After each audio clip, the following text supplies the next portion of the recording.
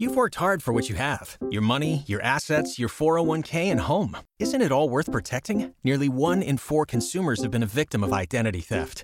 LifeLock Ultimate Plus helps protect your finances with up to $3 million in reimbursement. LifeLock alerts you to identity threats you might miss. And if your identity is stolen, your dedicated U.S.-based restoration specialist will work to fix it. Let LifeLock help protect what you've worked so hard for. Save 25% off your first year on LifeLock Ultimate Plus at LifeLock.com/aware. Terms apply. He told me that he had a crush on me since the very first day we met. I eventually gave in and started dating him. Well, he became very possessive over me. It seemed like he wanted me all to himself. He would get very jealous, and anytime that I would get invited to hang out with friends from school or, something like that, it usually would end up in a huge fight. He would make it like, well, he was just doing this to protect me, and he didn't want to see me get hurt. It was all about the isolation. He wanted me all to himself. He made it seem like he was hurt, definitely, like he was the victim. I never looked at it as this person could be the one stalking me. I would start second-guessing myself. He unexpectedly showed up at my house. He then stood in front of me and asked me, "Can I strangle you?" I'm Bill Mitchell, and this is When Dating Hurts, a podcast dedicated to my daughter, Kristen, and all women taken from us before their time by the epidemic known as dating violence. I will speak with authorities in domestic violence, law enforcement professionals, families of victims and survivors, and actual survivors themselves. It is my honor to speak with Karen Wittes. Karen is the survivor of a vicious and violent attack when she was a teen, an attack that nearly cost her her life. We will talk with her about all of this. It has become Karen's mission to give a voice to the survivors of violent crime by speaking out publicly about her experiences. We also want to talk about Karen's Law, which was signed into law by Pennsylvania Governor Tom Wolf. For the purposes of this episode of When Dating Hurts, we will use the paradigm of males and females in dating relationships. It needs to be said that dating abuse and violence happens equally in every possible kind of relationship. Hi, Karen. Welcome to the When Dating Hurts podcast. Hi, Bill. Thank you so much for having me. My pleasure. I'm so glad we had this opportunity. So if you can take us back to the summer of 1994, maybe even before that, but before your attack, what were you doing back then? Kind of give us a little snapshot of your interest in school, maybe your hobbies. I had a boyfriend a little over a year before that in the summer of 1994. We had been already broken up by that point. I was just your normal, typical carefree teenager. I was very into music and art and movies and things like that. That sounds like what I was up to when I was about that age. So you had this boyfriend back then. Before things went where they went, which is they went horribly wrong, how would you describe your relationship with him? Well, I met him through a group of friends, and I personally never saw him in any other way than, other than just a friend. But he eventually made his feelings known to me. He told me that he had a crush on me since the very first day we met, and I was pretty shocked by that because I had no idea. We were just friends. And eventually he asked me out, and I was very leery at first because I didn't see him in that way. But he was very persistent, and he used to actually speak to a few girlfriends of mine when I wasn't around and ask them to speak to me on his behalf, trying to see if I would give him a chance or what have you. And I thought that maybe my friends saw something within him that I didn't. So, with a little bit of peer pressure and his persistence, I eventually gave in and started dating him. Do you think if your friends didn't express some interest in him or see some value in him, do you think you would have looked twice? Yes, absolutely. It was definitely my friends who were, saying this stuff to me that made me make the decision to actually give him a chance. Yes. Can you think back and describe what you think maybe attracted you to him back then? Well, like I said, it wasn't so much of an attraction. Like I said, I didn't see him in that way, but it was just more or less, maybe my friends saw something in him that I didn't. So. But eventually you must have seen something in him or you wouldn't date him for over a year. Yeah, well, yeah, eventually, but he was very, He was very attentive to me. He would tell me things like, you're the most beautiful girl in the world. I love you always. Just very, much like that. Always constantly telling me he loved me, and he always put me above everyone else. So now the dating period was how long before you maybe broke up with him? A little over a year. It was over a year. And during that time, would you say you saw what you would later come to understand as warning signs of an unhealthy relationship or anything like that? Did you see things or Yes. Well, he became very possessive over me. It seemed like he wanted me all to himself. He would get very jealous. And anytime that I would get invited to hang out with friends from school or, something like that, it usually would end up in a huge fight. The arguments escalated over time, and that's eventually what resulted in our breakup. I realized that I needed to be a teenager. I needed to have friends of my own. And, I realized that it was the best if we just went our separate ways. so he was jealous of not just guys being around you, but even other Yes, girls, yes. He even went as far as to tell me that a few of my girlfriends actually made him sick. I do remember that.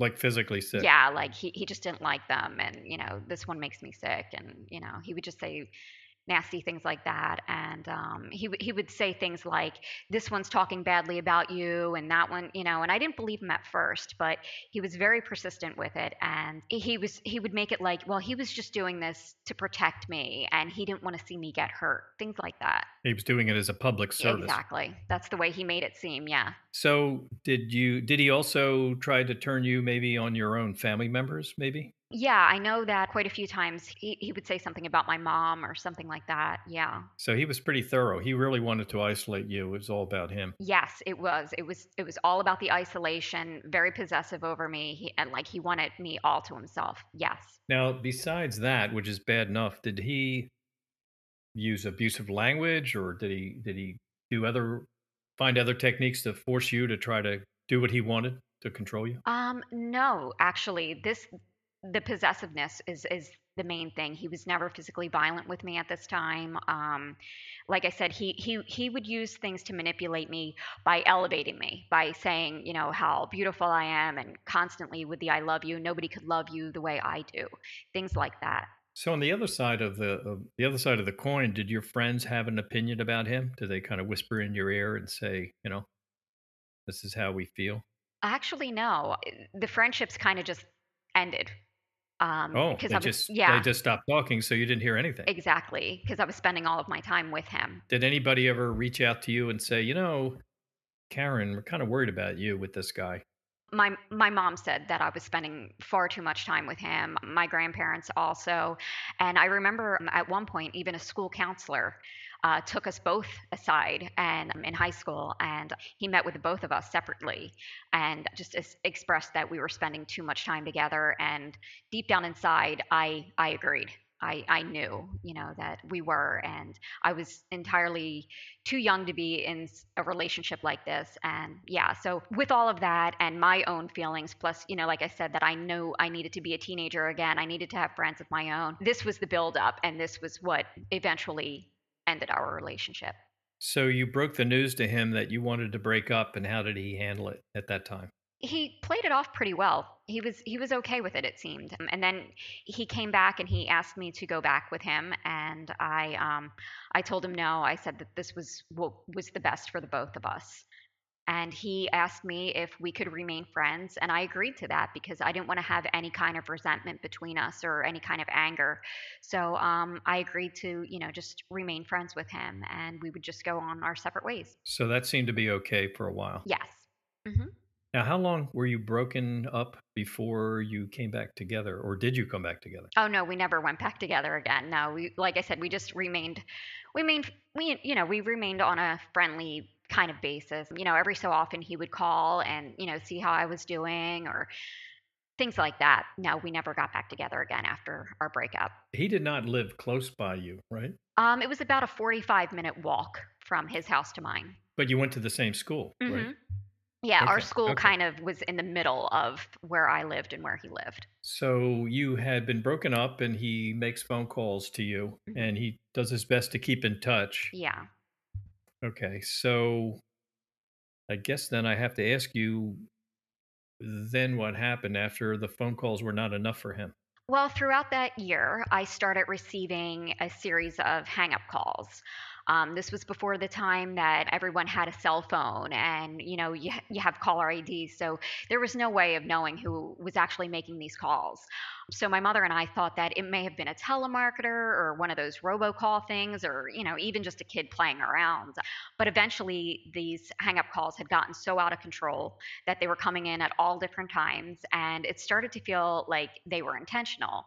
And we thought, but who could this be, and better yet, why?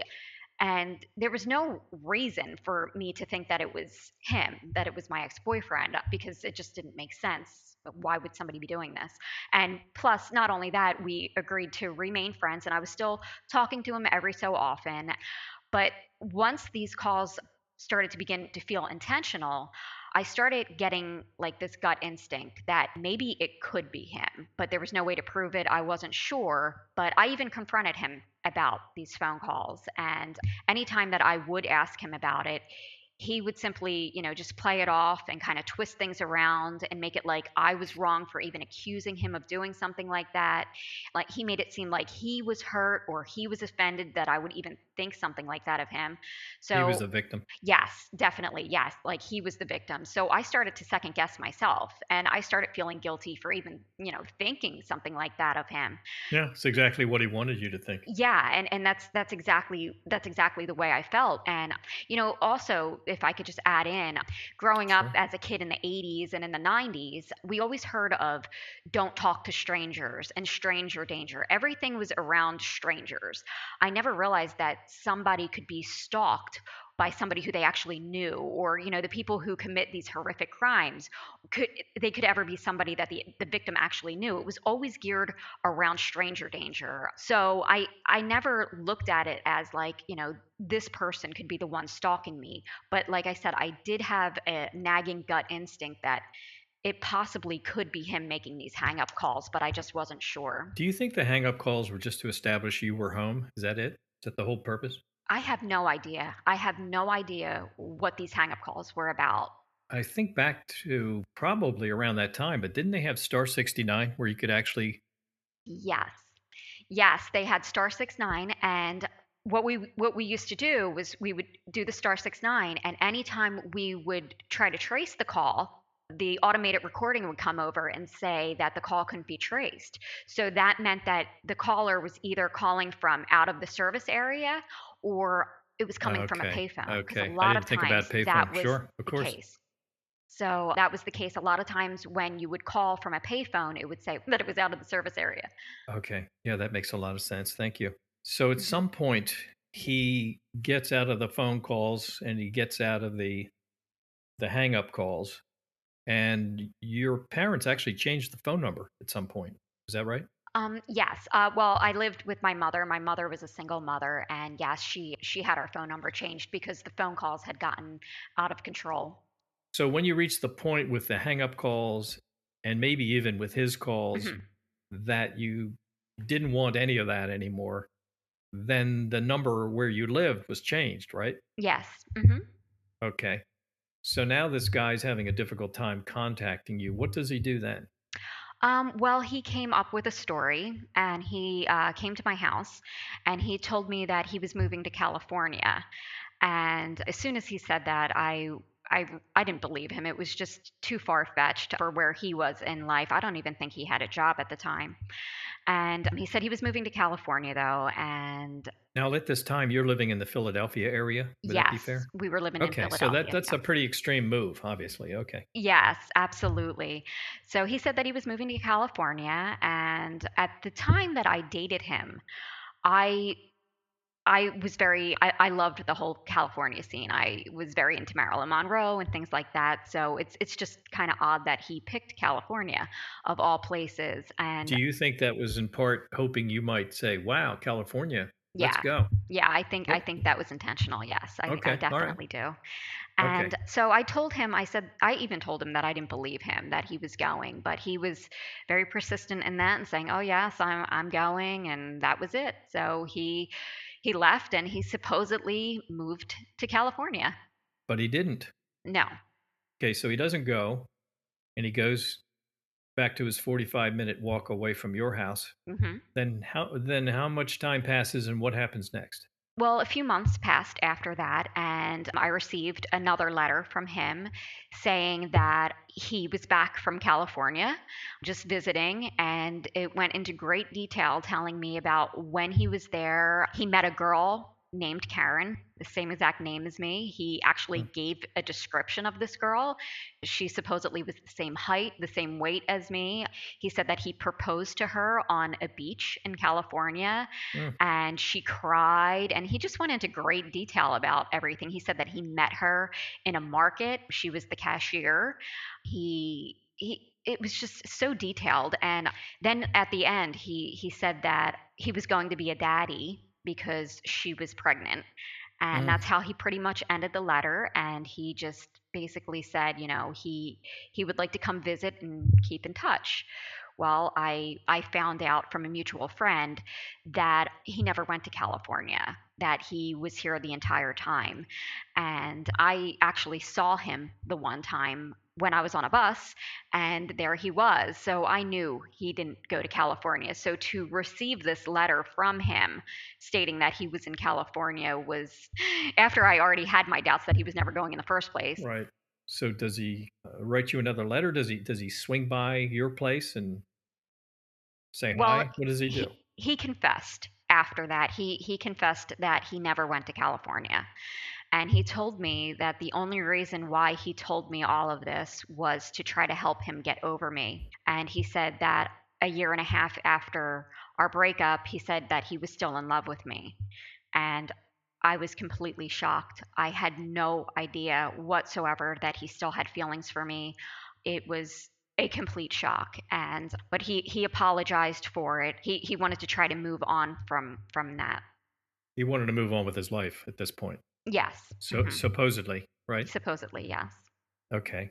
So the next time you have any contact with him, then what happens? So he came by and he apologized for the letter, saying that he didn't mean it, that it was a lie, and he was just using that lie to try to get over me because he still was in love with me after all this time. So basically, he comes by and he says something to the effect of, I was trying to help myself get over you, and I then created this other person and I sent this to you. But in effect, this was a bad idea. I blew it, right? Yes, exactly. Yep. So I apologize for this failed attempt at making myself feel better about losing you. Would that be Yes. fair? That's definitely fair. Yes. So he comes by, he apologizes, and he maybe feels like he's kind of erased the blackboard a little bit. Can we do a reset? He kind of goes away. Time passes, and I guess then what? He wants to maybe see if he can restart this relationship, I would think. Well, it wasn't so much that he was trying to restart the relationship, but he just wanted to remain friends. That was the way that he always put it to So me. Because let's make it platonic, and Mhm. I know you and you know me, and we can talk, and there's really nothing, no strings attached. Right, and he knew that I was not interested at all. So yeah, he wanted to just try to be a part of my life again. And how did that sound to you? Well, since I trusted him and since I knew him, he had a way of, like I said, kind of making me feel like I was the one, even though I had like this gut instinct telling me, something was a little off here, he had a way of twisting it around and, just saying, oh, you're overreacting and things like that. And I would start second guessing myself and I would kind of give in and give him a second chance, even if it was just to be his friend. Yeah, that's some practice manipulation at that point. Absolutely. Absolutely. So what can you tell us then about when he's had his phone calls, he's had his hang up phone calls, he's written to you about a complete fabricated part of his life. So the next time he actually really touches your life in a really big way, what does he do then?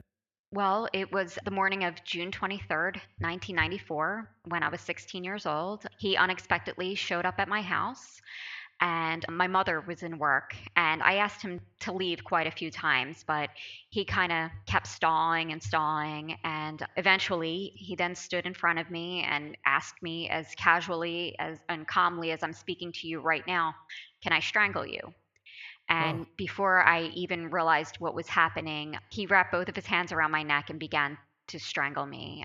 I lost consciousness and I regained consciousness. And when I regained consciousness, he asked me if I believed in God so that we could be in heaven together forever. And then he strangled me a second time.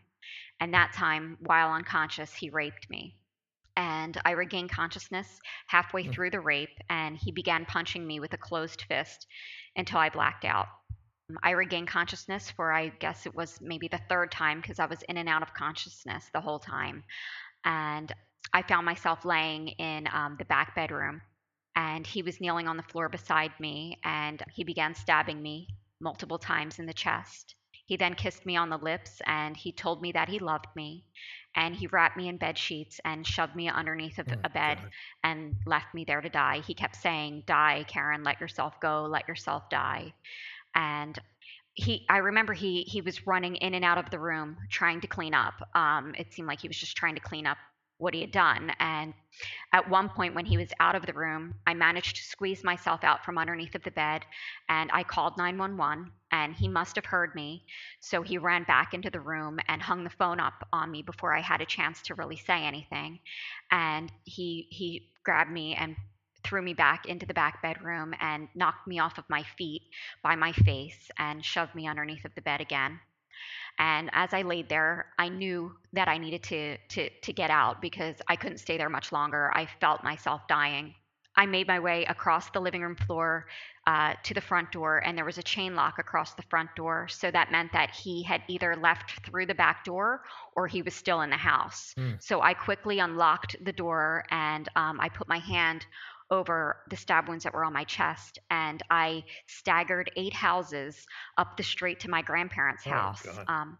where I collapsed in my grandfather's arms. And my grandfather was a World War II veteran, and he did what he could to try to keep me alive until the police and paramedics arrived. And once they got there, I was rushed to the hospital by a police escort because they realized that if there was a slight delay in getting me there, that this would have resulted in a homicide. My blood pressure was 80 over nothing. I had a collapsed lung and stab wounds that were so close to my heart that I needed to be transferred to another hospital for emergency exploratory surgery. Unbelievable. How much once you get out of the house, are you conscious from that point on? I was conscious enough to get me to the house. I was just staggering, and I just kept reminding myself, you're not going to let him win. You're not going to let him win. You're going to get there. And the thing that kept me really going was, even if I didn't survive this, I needed to tell someone who did this. I wanted to make sure that they knew who did this to me. Mm. So I just kept pushing myself to get there. And they said that once I arrived to my grandparents' house, that I was in and out of consciousness the entire time. Before Shopify, were you wondering, where are my sales at? Now you're selling with Shopify, the global commerce platform supercharging your selling. You have no problem selling online, in person, on social media, and beyond. Gary, easy on the cha-ching. Oh, sorry, but my Shopify sales are through the roof. Start selling with Shopify today and discover how millions of businesses around the world use Shopify to ignite their selling. Sign up for a $1 per month trial period at shopify.com/listen. Shopify.com/listen. So at this point, this guy has fled somewhere, right? He's Mhm. gone. Where does he Yes. go? What does he do? Well, he made his way to the Tacony Palmyra Bridge, where he was going to end his life. And when they arrested him and took him into custody, he was holding a picture of me in his hand. And I was later told that he kept asking, "Is she dead? Did I kill her? Did she die?" Things like that. But yeah, it was a pretty crazy scene. I was told on the Tacony Palmyra Bridge. I was told that he jumped off the one platform and into traffic, and the police officer who took him into custody grabbed him right as he was about to jump over. He had one leg and one arm over, and the police officer grabbed him back and took him into custody. How did they know to go to the bridge? Well, actually, through my story, he told me that he was going to jump off of the Tacony Palmyra Bridge to take his life. And that's what I told the police officers when I got to my grandparents' house. I mean, that's amazing. I mean, that is truly like a scene in a movie where they just get him at the last possible second Yeah. before. Now, if he had jumped off that bridge, I don't know that bridge, but if he had jumped off, would that have been it? I mean, is that a big Yes. distance and he probably would have died Yes. somehow, drowned, whatever? Yes, it's over the Delaware River. Thinking about that, I don't know, do you sort of wish that he maybe had completed his leap? Yeah. Okay. I would too. Why do you think he took it to this place? Why did he finally make that decision to show up at your house and do what he did? That is the question I have been struggling with ever since I was 16 years old, since the day that this happened. I could never understand what would, make somebody do something so vicious and so vile, especially to someone who they supposedly loved. I don't know. Perhaps it's out of total desperation due to the fact that he lost all control over me. I don't know. I could never understand, the mind that's capable of doing such horrible things. I'll never understand. The guess would be, if I can't have you, nobody can. Yeah, yeah. Seems that way. Seems like it does go there, doesn't it? Yeah, it does. My daughter was murdered in 2005 by her ex-boyfriend. And no, time doesn't heal all wounds. Since those dark days, I have given over 100 speeches and interviews. To be able to dispense such life-saving information, I needed to do a lot of research.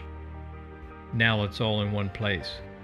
My daughter's story and our family's journey is now available in a book entitled When Dating Hurts, available only on Amazon in paperback and ebook. If you have a child, a family member, or a friend between 16 and 24 years of age, I suggest you give When Dating Hurts a read. The information in this book has already saved lives. So you take a while to recover, right? I mean, this must take months. A very long time. Yes. Yeah, I had the chest tube because my lung was collapsed from being stabbed. So I had the chest tube for 7 days, for a week. I had to undergo extensive physical therapy to learn how to sit up, how to stand, and how to walk again. It was crazy, and I wasn't fully discharged from the hospital until November. This happened in June, Right. but I had to go back to the hospital for different follow-up visits, and they lasted until November. But yeah, it was pretty bad. So this really puts a big twist into your high school career, right? Absolutely, yes. Were you able to return to school even that next year? No. So you missed all that year too. Yes. And that would have been what year for you in school? Is that junior, senior? What is Junior year. Junior. Junior year, yeah. So what can you tell us? What were the sequence of events with this man having to answer for his crime? I mean, I guess immediately they take him and they put him in a county jail or something like that for a while, and then eventually he's going to prison, I would imagine, for what he did, right? Yes, yes. Well, right after being in the hospital, I found myself in court. First, it was the preliminary hearing.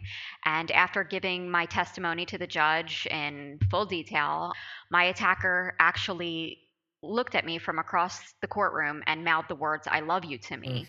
And I immediately told the judge, and the judge kind of dismissed me off, and said, "Oh, just ignore him." And my attacker was never reprimanded once. And I remember the judge setting his bail extremely low. It was very low. And I remember the DA in my case actually arguing that his bail should be higher. But the judge said that it was fine the way that it was.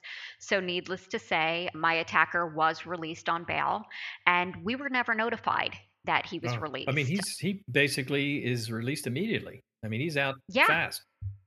Yeah, yeah. And the way that we found out that my attacker was back on the streets was due to the fact that he himself violated stay away orders by writing me a letter and telling me that he was out on bail. And we reported the letter right away.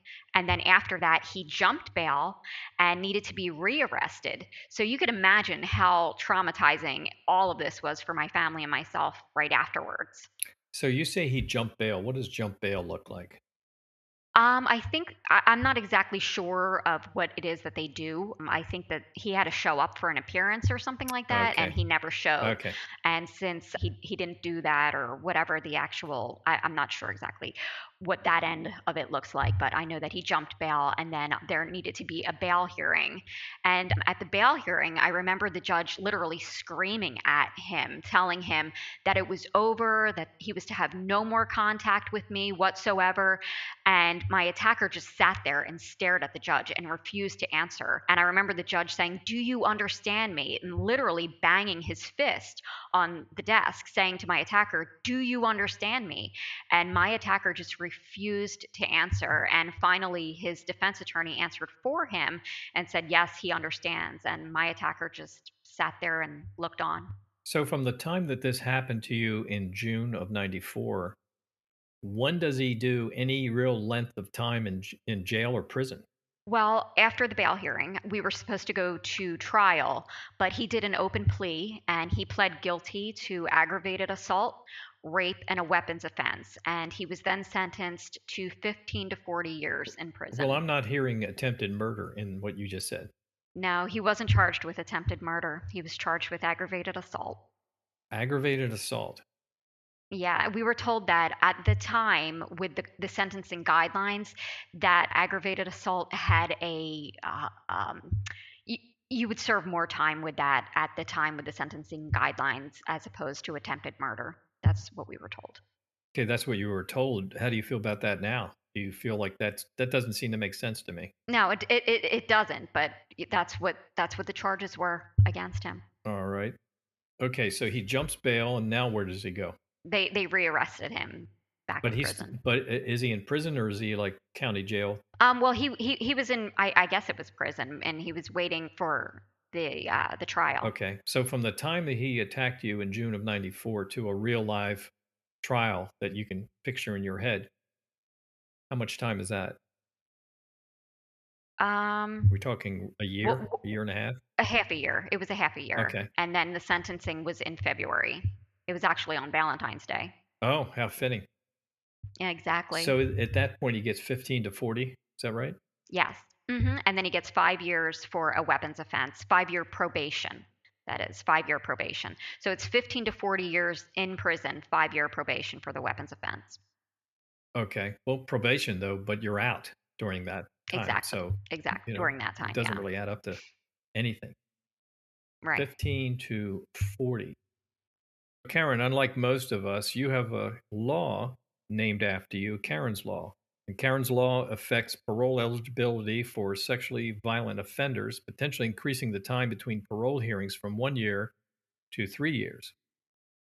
So you had this situation, this 15 to 40 years situation, and you know what it's like very well to annually have to start to get ready. I mean, you typically, I believe, you get the letter 5 or 6 months before the hearings come, and then you're having to kind of like steel yourself and look at last year's notes, whatever you said, maybe update some things, but still, it's kind of a nerve-wracking hour that you get in Harrisburg, Pennsylvania. I imagine Yeah. that's where you went, right? Yes. Yes. Okay. Go into that building and sit in that small room across from some of the parole board people and tell your harrowing story. I mean, it's just awful. And my heart goes out to you. It's unimaginable having to relive, and you have to relive it because they have to hear what happened to you and how it has affected you for the rest of your life. I mean, that's really what it is. But The first parole testimony, we weren't able to actually go and meet with the parole board back then in 2009. We could just hand in written statements. So a lot has changed in our system since then. So thankfully, we are actually able to go now and meet with the parole board members, because back then, like I said, it was just a matter of statements, and you kind of had to send it in and cross your fingers and hope for the best. hope they read it, right? Yeah, exactly. Exactly. Now, in those days, could it have been a videotape or a audio tape, or was it just No, strictly it words was on paper? it was strictly words on paper back in 2009. Yes, Okay. strictly words on paper. But you're absolutely right. It has changed since that time. Thank God. That was such Yeah, an important thing to be able yes, to show up. Hmm. So you were dealing with this annual trauma, having to relive every last part of this to sit there and write it a little stronger every year, whatever you had to do, and hoping that sending that in, they would read it and that they would come to the right choice and Hmm. keep this guy behind bars. Right. So at some point, was it your idea to change this annual setup to something that was longer than that? Well, let me just give you a little bit of a background on how this all got started. Sure. So, my attacker would come up for parole, and the board would see him as a high risk or a danger to myself and even society as a whole. And, they would not only deny him parole, but they would also order him to serve his maximum sentence, meaning that they never wanted to review him again. However, Pennsylvania inmates were able to reapply for parole every single year, regardless of what the parole board ordered. So Yes. this became very confusing, as you can imagine. The parole board would say one thing, but yet he could do another. It seemed like it was like a systematic cycle of abuse. It seemed like this was the way for inmates in certain situations to torment and harass their victims, but legally from behind bars, because essentially the inmates were the ones calling the shots. It was, Yeah, I mean, who's in control here? Because I'm right. so used to the parole board having the final say. Hmm. I guess Yes. unless a governor steps in, that's about the only higher court, so to speak. Yeah, yeah, and it was like the inmates had the authority over the parole board's decision. So So, you actually had parole boards that said, "Forget about this yes, stuff. This guy ought to do the 40 for what he put you through," exactly. practically Yes. killing you. Exactly. Yeah, and like I said, they saw him as, since I guess maybe because it was a stalking case, they saw him as a danger to myself, and they saw him as, a threat to society. And who knows what he's been doing while incarcerated, why the parole board would come to the decision to make him serve his maximum sentence. But like I said, they would order him to serve his maximum sentence, and this overwhelming like release, this weight would be lifted from my family and my shoulders, and we would just feel like so grateful that yes, he was denied, but at the same time, we don't ever have to go back and testify against him again. It's over. But then just shortly after that, he applied for parole on his own, forcing me to have to go back and relive this nightmare over and over and over again. So that's ultimately how I decided to meet with my senator. So you have a parole board that's saying, "Look, let's stop this. Let's just make it the full 40. Look what this man has done. He is a danger." And on the other hand, you have this guy in prison who, whenever he wants to be seen by the parole board, they have to do it. Exactly. Exactly. And so when he plays his card, they have to come along, and then that kind of makes you feel it's your responsibility to also have to go through this one way or another. You Yep. have to sit and write something, or you have to participate because you know what this man is absolutely capable of. I mean, you're still literally and emotionally scarred by what this guy did. Yes, absolutely. Yes. So then, was it your idea then to kind of change the rules here? Well, my husband actually mentioned it. He said that it seemed like there was kind of like a loophole or a contradiction in our system because, the parole board's final decision, it seemed like the inmates had authority over that. So my mother actually suggested to meet with our local state senator, and that's John Sabatina. And so we did. And I told him my story and everything that we were going through. Now, what And year would that be, Karen? When that did was you actually sit down with him and meet? that was 2017. Okay, not long ago. Okay. Yeah, that was yeah, I was going through the whole parole thing again, and just it was too much, and I knew something needed to be done because it wasn't only, me that was going through this. This was happening to thousands of survivors. They would be told that the parole board didn't want to review the inmate in their cases, and just for the inmates to just be able to apply for parole on their own regardless of what the parole board ordered. And this was happening to thousands of survivors across the Commonwealth, and it was just so unjust. So I met with my senator, and he agreed that something needed to be done. So in January of 2018, he introduced legislation inspired by my story called Karen's Law. From there, I was invited to speak and share my story at rallies at the Capitol, to Mm. speak on behalf of the bill bill in hopes that we could actually remedy some of the re-victimization that survivors like myself in these situations were actually facing. And I mean, for me, just to know that my story has inspired such change in our law that's helping other survivors, and just being able to turn something so horrific into something so positive that could help others, that it just means everything to me. That's just an amazing thing, because I can see where a lot of people wouldn't even think to do this, and if they thought to do it, they wouldn't be successful at it anyway. So you had the great idea. You got the right. Sounds like you got the right guy to help run the ball with you, and so you're trying to push this in 2018. When does it finally become law? Is that later that year? Join us today during the Jeep Celebration event. Right now, get 20% below MSRP for an average of $15,178 under MSRP on the purchase of a 2023 Jeep Grand Cherokee Overland 4xE or Summit 4xE. Not compatible with lease offers or with any other consumer incentive offers. $15,178 average based on 20% below average MSRP from all 2023 Grand Cherokee Overland 4xE and Summit 4xE models in dealer stock. Residency restrictions apply. Take retail delivery from dealer stock by 4/1. Jeep is a registered trademark. No, it took a while. It was 3 years of just, constantly pushing for this, and, speaking on behalf of myself and other crime victims to educate people and to let them know exactly what the parole system is like for the crime victims. And it just took a lot of that, a lot of pushing for it. And then finally, on November 25th, it was the day before Thanksgiving of Hmm. 2020, it was signed into law by Pennsylvania Governor Tom Wolf. Amazing. I mean, that's a champagne moment, right? That's pretty. Oh my gosh, it felt like I won the lottery. I was so happy, but not only just, happy for myself, I was happy for the thousands of survivors that, this bill, or this law now, that this law is going to be helping, and not to mention the thousands more in the future. Yeah, it's absolutely fabulous, I Oh mean, yeah. I've thanked you before. You and I have spoken before this, but I've thanked you before, and let me just thank you Yeah. right here again. Oh my gosh. You're going to make No, me well, cry. me too. It's beyond my pleasure. And I realize that I'm incredibly fortunate to be here, and if I can help uh, uh, other survivors in any way that I can, it means literally the world to me. So thank you, Bill. You're absolutely welcome. Thank you.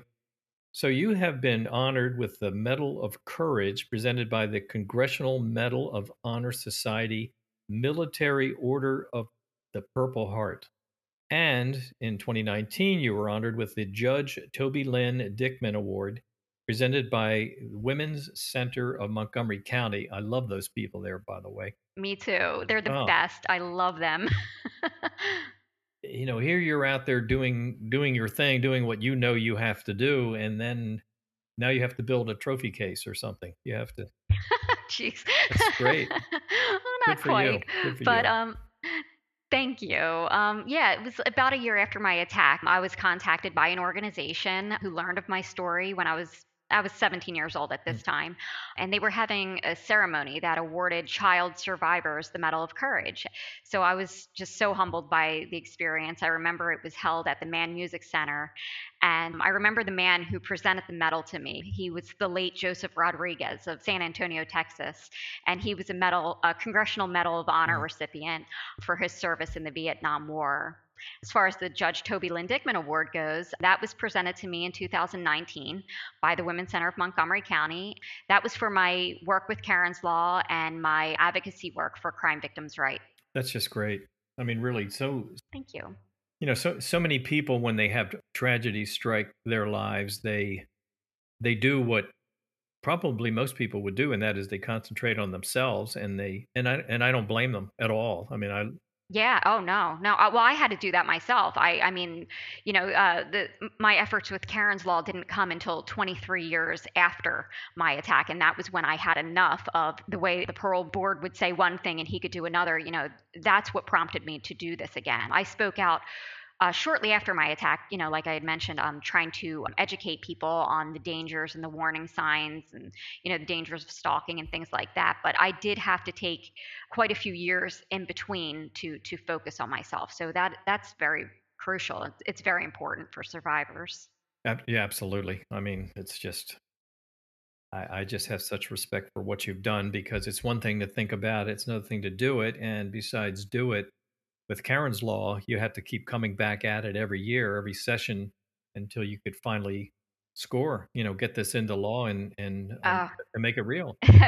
and that was, yeah, that was an emotional roller coaster and a half, because not only do you have to try to get all of the other state legislators on board with it, but you have to wait for them to bring it up for a vote. And then when they finally do, you have to make sure that they will vote yes on it. And it's not just as simple as passing one chamber. You have to pass so many different committees, and from appropriations you have to go here and there, and then you have to go through the full Senate, and then the full House, and then judiciary, and there's just so many different components to this. It's not just one thing pass and it's done. It's so many different things that a bill needs to pass to become law, and it's just, like I said, an emotional roller coaster. And if Karen's Law didn't pass in the 2019-2020 session, it would have died.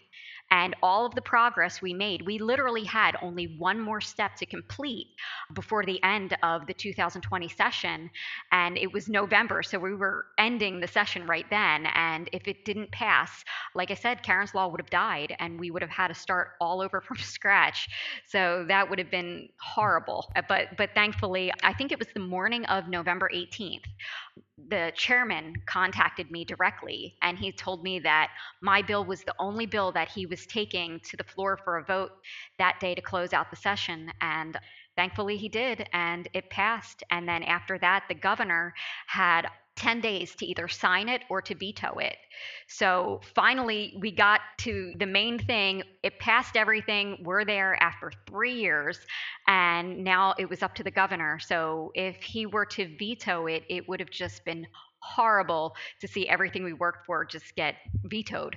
But that's when, on November 25th of 2020, the sponsoring senator, John Sabatina, he contacted me, and he told me that the governor signed it into law, and the rest is history. Yeah, that's great. And it's tricky because it has a way of keeping these guys, men and women who are in prison, keeping them there longer at a time when you have a lot of people trying to dial down prison overcrowding, and it's expensive to house these people, and all of that. So they're trying to get them out, and here you have a law that's trying to keep them in.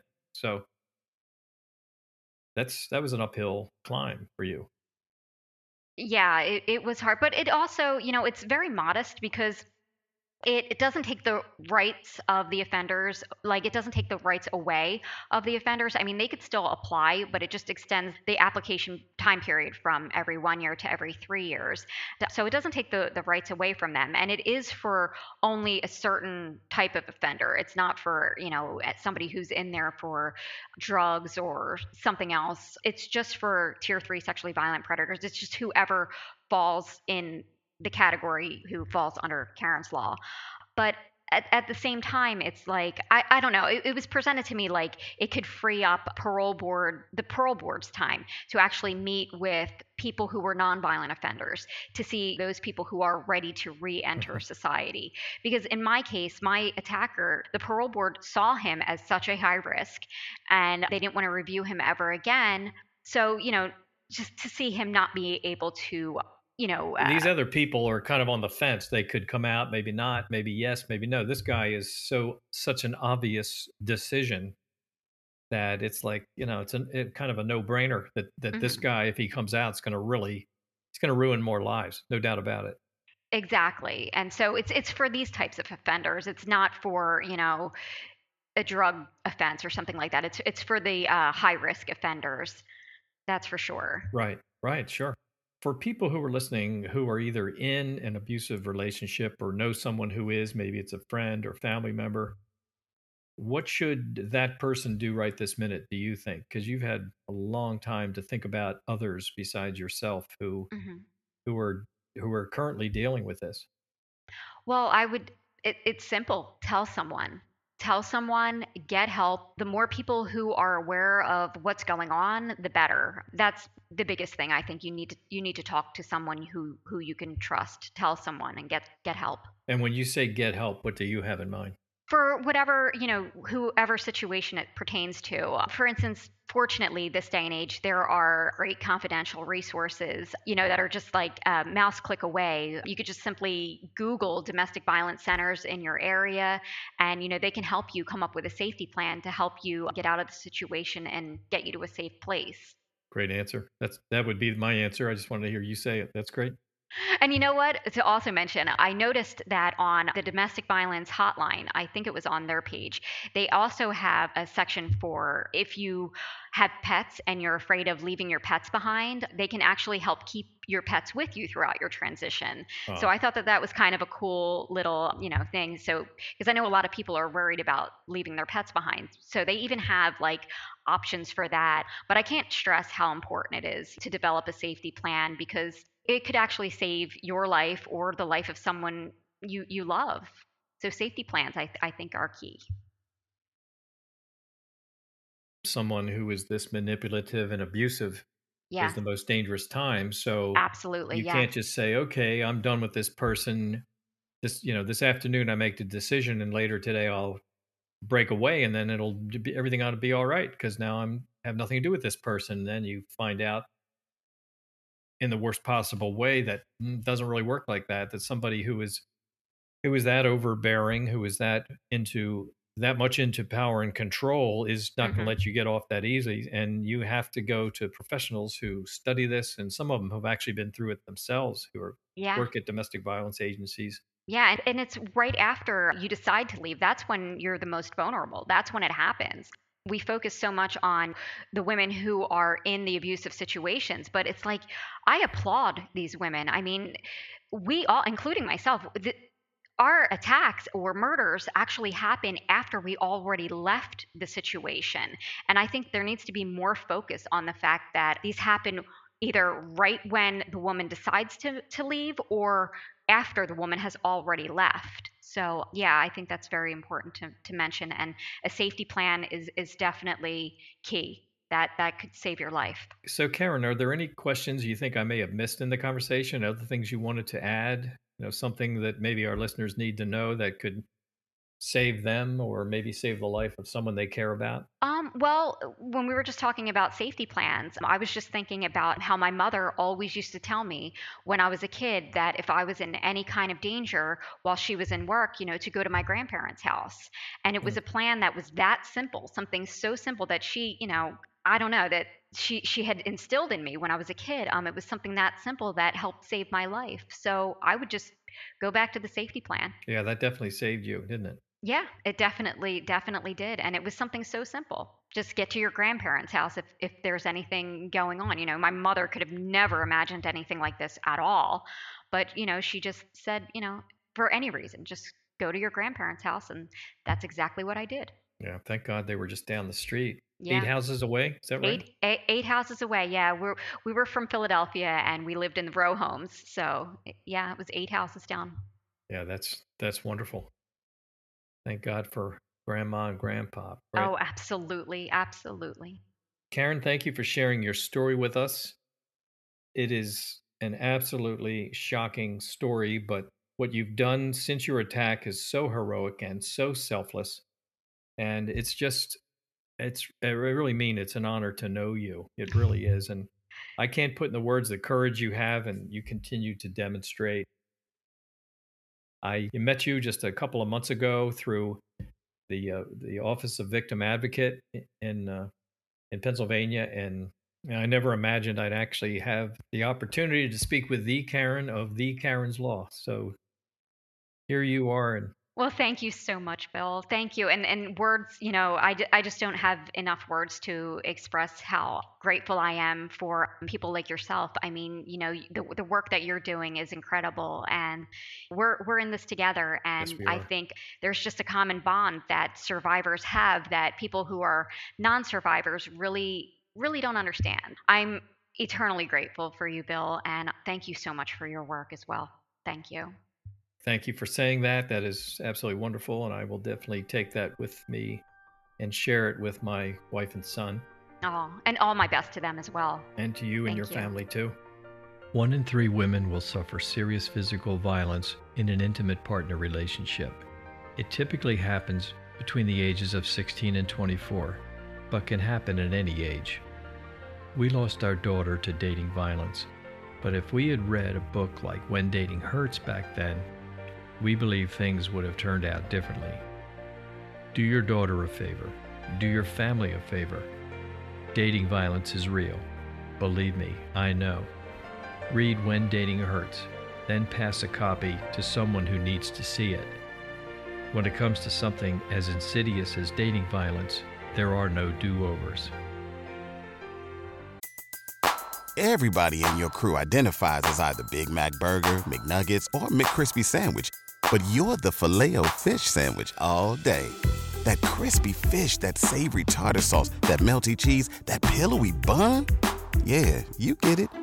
Every time. And if you love the Filet-O-Fish, right now you can catch two of the classics you love for just $6. Limited time only. Price and participation may vary. Cannot be combined with any other offer. Single item at regular price. Ba-da-ba-ba-ba.